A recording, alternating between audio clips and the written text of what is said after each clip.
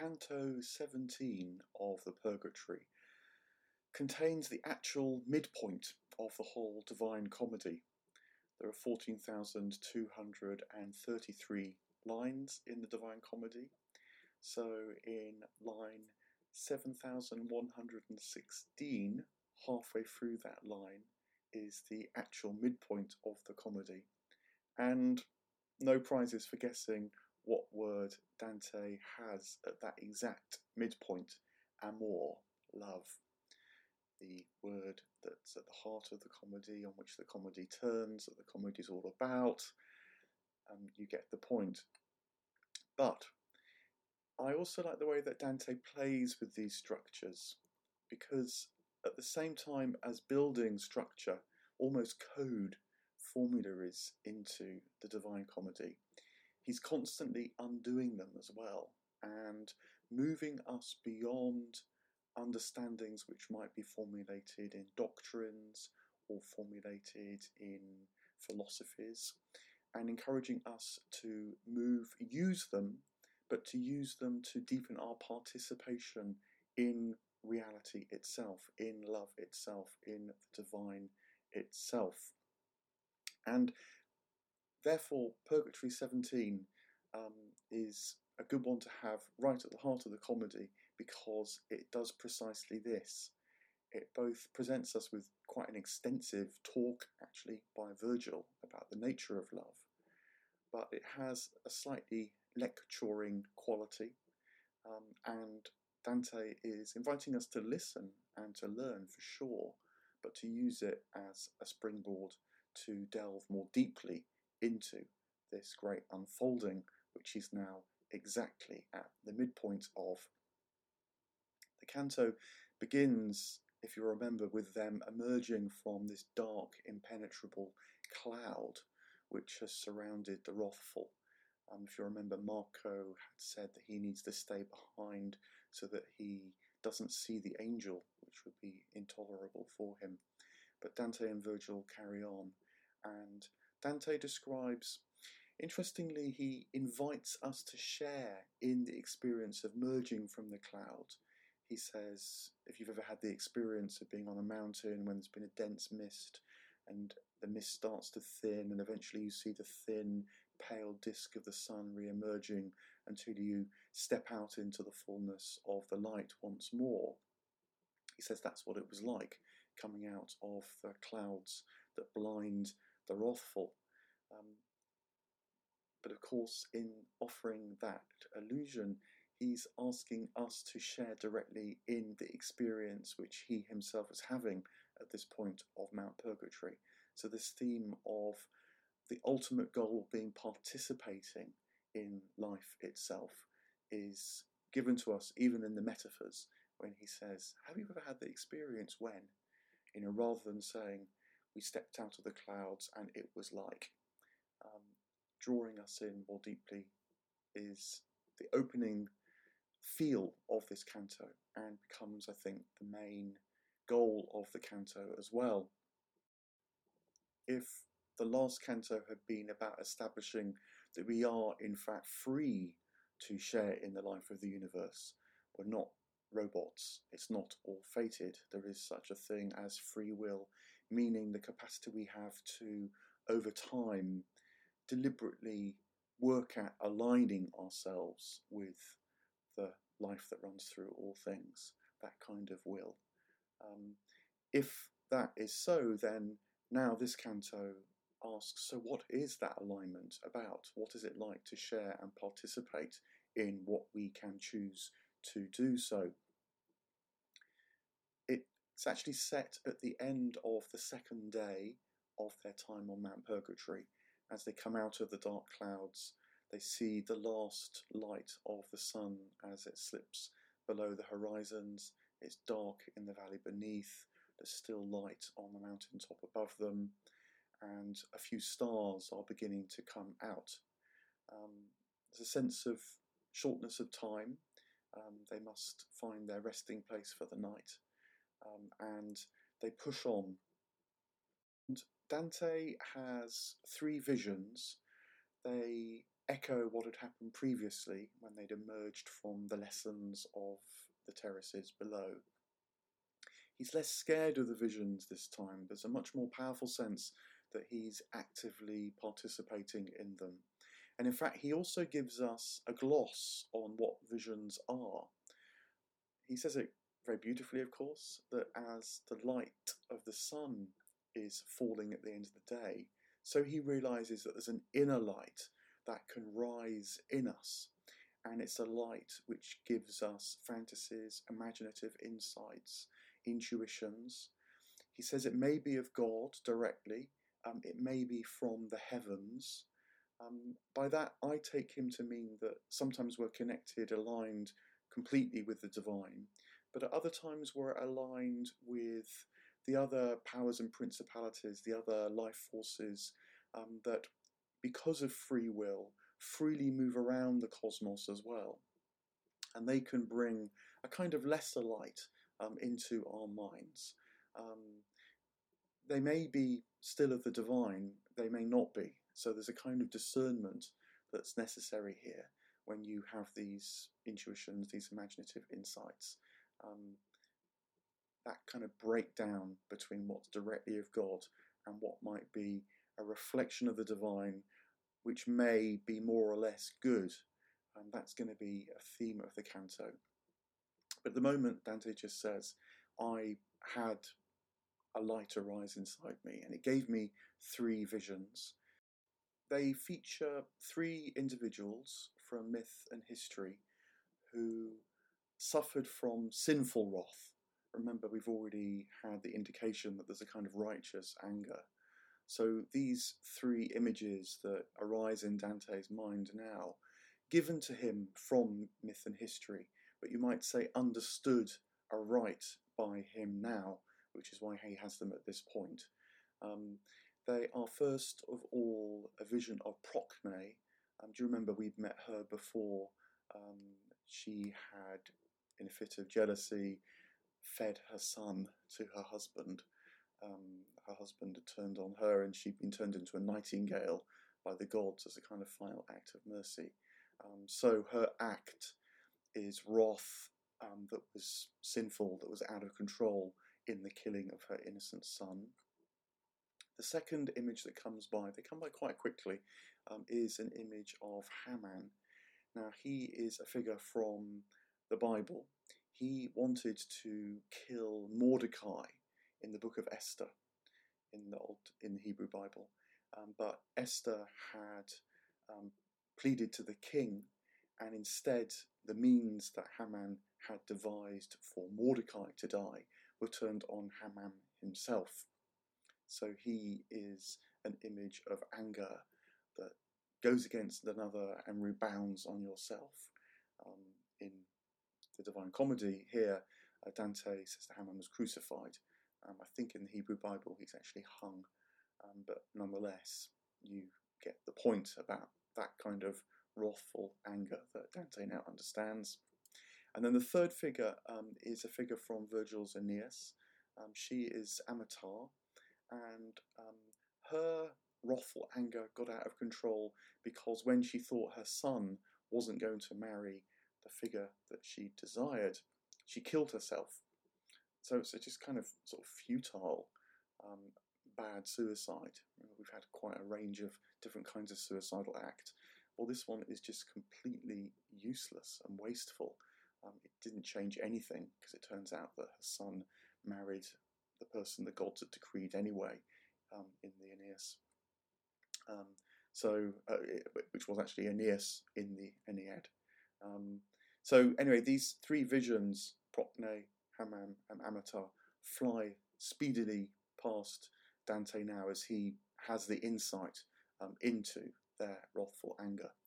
And just by way of contrast, he's going to hear the words, "Blessed are the peacemakers," as they move that little bit further on. Again, another beatitude like they'd heard before. And once more, my sense is that he hears this because he richly understands it. The point about the peacemakers, as it were, he realises, is not that they're morally good, although they might be. It's more that if you follow that path, the path of peace, connection, rather than the path of wrath and destruction. You see more, you participate more in life, your eyes open more, as indeed is happening even now as they leave the clouds and the blindness of the wrathful and start to see the evening light once more. And also, of course, the light of the visions that Dante has just seen rising inside of him.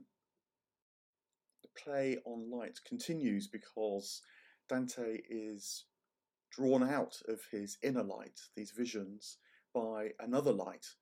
This one is an external light, it's brighter than the sun, it's another angel that appears. Dante says that the angel hid his face in his radiance. Dante couldn't look into the angel's face, but he's less frightened this time. He's sort of prepared. He's more able to stay with the experience of participating in the angelic radiance, reflecting the divine. And the angel immediately tells them that they're going the right way. This is the direction towards the steps for the fourth staircase. The angel is not like the wrathful, who wouldn't give you what you want even if you asked. This angel gives Dante and Virgil what they need even before they ask, because the angel knows. And they climb the stairs. But as the sun's light, now dominating the scene, starts to disappear, Dante notices that it gets harder and harder to climb the stairs. You'll remember that you can't move on in purgatory when you don't have the divine light, the sun's light, to fire and guide your way. But there's a sense that something else is going on here. They're approaching a new terrace, and Dante wonders to Virgil, why can I hardly move? It's like he's realising there's more going on here than just the disappearance of the day's light. And they sit down right at the top of the staircase, just before the fourth terrace. And Virgil explains that this is because this terrace is going to be where the slothful work through what has trapped them in life. And so much as they had done at the beginning of the previous terraces, they too are now participating in this state. And it's immediately indicated something about the nature of this state, because Dante says to Virgil that don't stop talking just because we have to stay still. And that's the tension, I think, that the slothful condition of mind suffers from. But on the one hand, it wants to know more. It wants to push on in life. It wants to share more, participate more in this divine reality. And yet it just hasn't got the energy, it hasn't got the will. It can't ride the love that might take it in that direction.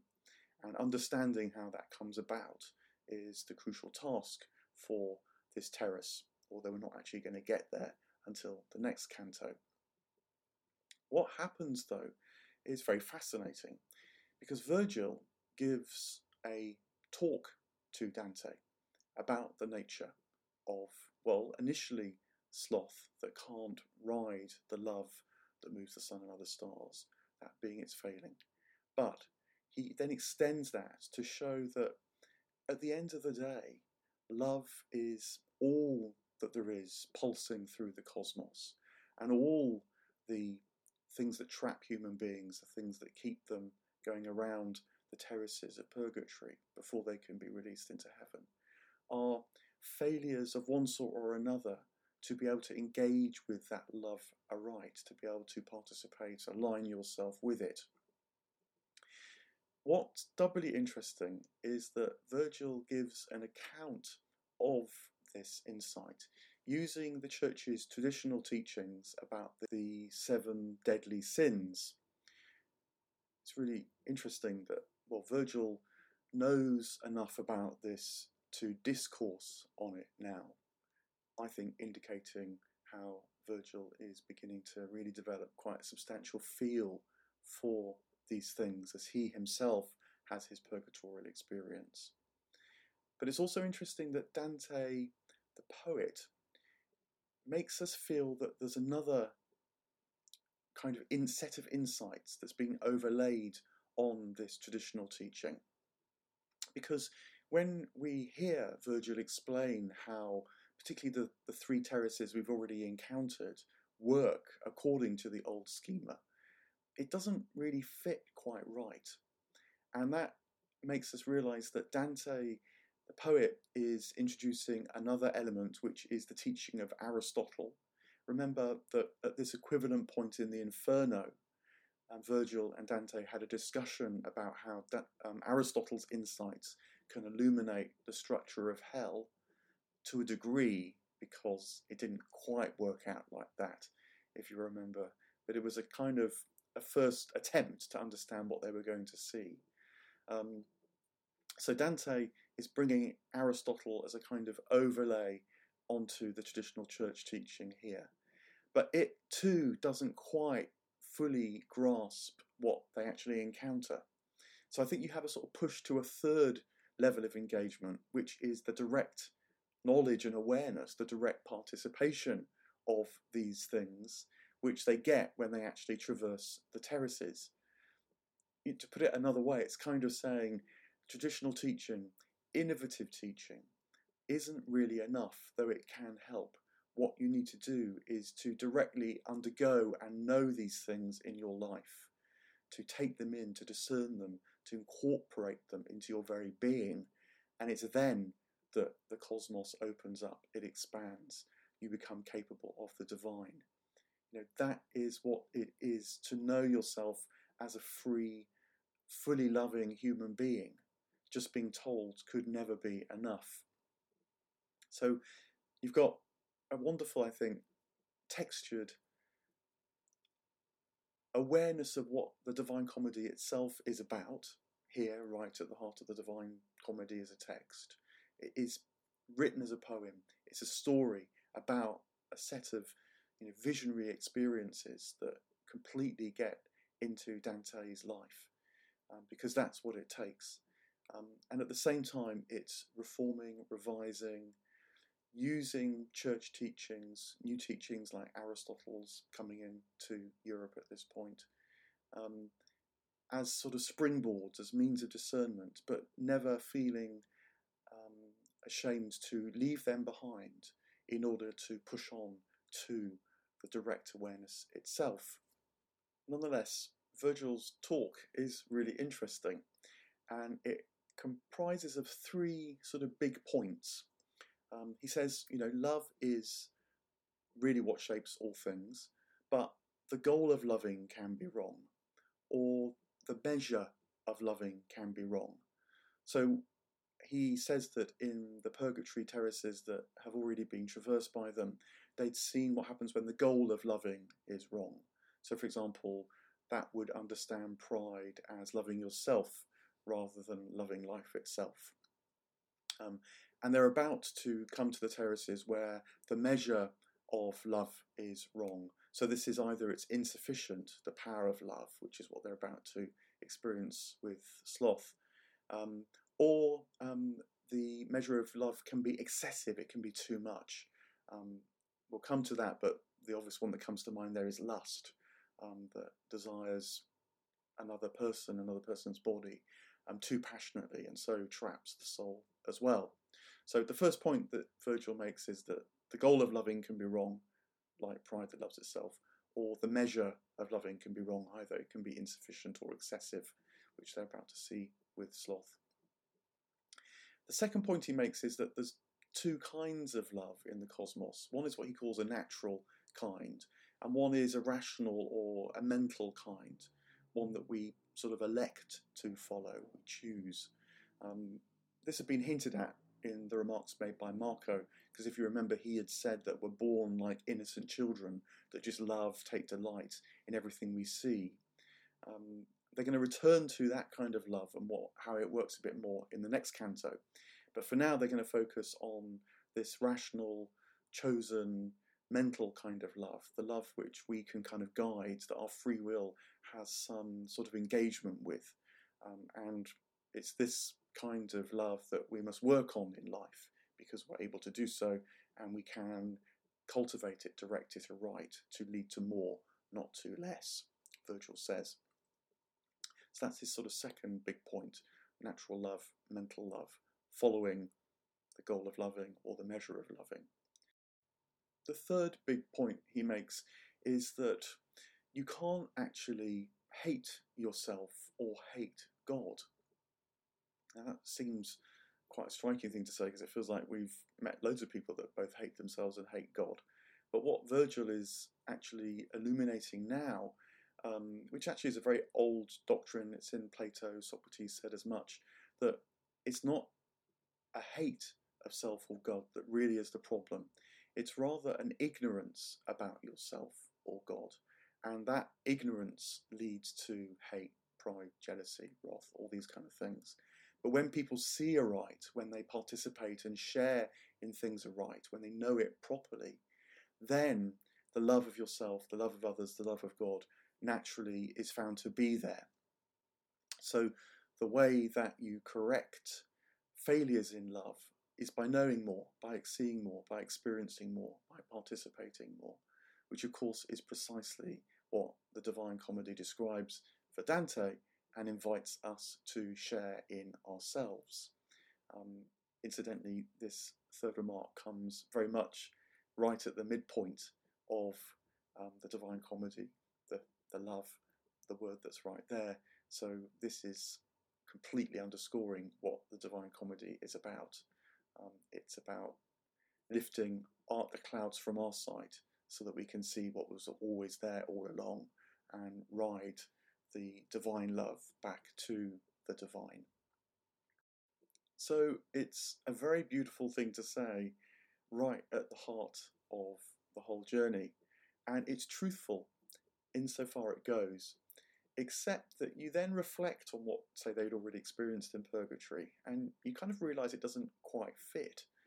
So for example, the wrathful, like Marco, that we just encountered, the big experience that they seemed to have was being blinded by their wrath. How does that fit onto that they got the goal of loving wrong? Well, a bit it fits onto that, because in a way they couldn't see the true goal of their loving, and so it kind of got caught up in itself. But it seems to be only a partial insight. You might say the same thing about the proud. Remember, down on the first terrace, carrying their big weights. Now, it's true that in a way they got the goal of loving wrong because they sort of loved their own gifts, loved themselves, and so that was what was bearing them down. But if you remember, there seemed to be a whole lot more going on there as well, because their burdens, they themselves, were also the portal into the extraordinary riches of divine love and life, because we share in that as well, distant and strange though that can sound and seem. So these insights which Virgil's giving offer a kind of schema, so they kind of give us a first set of how to orientate ourselves around these things, but they're not quite enough. And Dante, the poet, I think has woven onto that basic schema, the seven deadly sins, the Church's teaching, which Virgil is becoming quite fluent with now, the insights of Aristotle. Because Aristotle had said that things like wrath, for example, suffer from extremes, and the goal in life is to find the midpoint between the extremes, and then that quality, that emotion, that charge can serve you well. It becomes aligned to the deeper love, you might say, that runs through all things. So, for example, righteous anger is somewhere between, on the one hand, not caring at all, but on the other hand, being consumed by wrath. That seems to be much more what the characters like Marco we just encountered seem to be experiencing, because Marco has a kind of righteous anger at the world that he lived in, and which he expressed as well. But he was learning to bring that to the surface and not just be consumed by wrath, which had made him blind in life. So Dante's suggesting that on top of the basic teaching comes these new insights, particularly from Aristotle. To my mind, they work with this idea of a new consciousness emerging, this sense that there's an evolution of consciousness throughout history, reaching from the ancient Greeks through the emergence of Christianity, now with Dante in the medieval period, and I think developing more in our own time. And it's indicated because, in a way, what Aristotle gave figures like Dante when he appears again in the medieval world is a kind of psychology, a sense of inner life that was going on in the individual, matching the inner life of the cosmos as a whole. And so I think that's why figures like Dante picked it up and used it, and applied it to their own times, which is what you see when you have this sense that actually anger is not just sort of good or bad, a rather binary notion. It's about sharing in its energy, but directing that energy aright. And it matches, though, what Virgil has said about, in a way, nothing is wasted in the cosmos. It's just more or less aligned with love, and the task is to become more and more aligned with love. So you see, I hope, some of this sort of quite subtle but really profound weaving of things, which leads back to the main point, which is to experience these things, to go into the descent, into the inferno, see, experience all that. And then it's precisely that descent which enables the ascent, because you then are able to work with these forces in your own life and in the world around you to take you back towards the heavenly realms. This old theme which had been going on all the way through, that the descent and the ascent are actually part and parcel of the same journey. And the canto leaves me wanting to know more directly about all this, partly because Virgil says to Dante in the last line of the canto, I would have you discover more yourself about these things, which of course they're going to, because their journey continues. But Virgil himself is saying, look, even though I've given you this talk, and it's true insofar I can see, that love fills all things, that it's about the goal and the measure of loving that counts. It's about the natural love and the mental or chosen way that we try and align with that love that counts. It's about our ignorance, really, not the hate, envy, pride that can take us away from this loving. Even those things are true, he's saying to Dante, I would have you know them directly for yourself. And so this, very beautiful, very rich, reflective canto with love right at the middle of the Divine Comedy, both literally and metaphorically and spiritually and dynamically, comes to an end.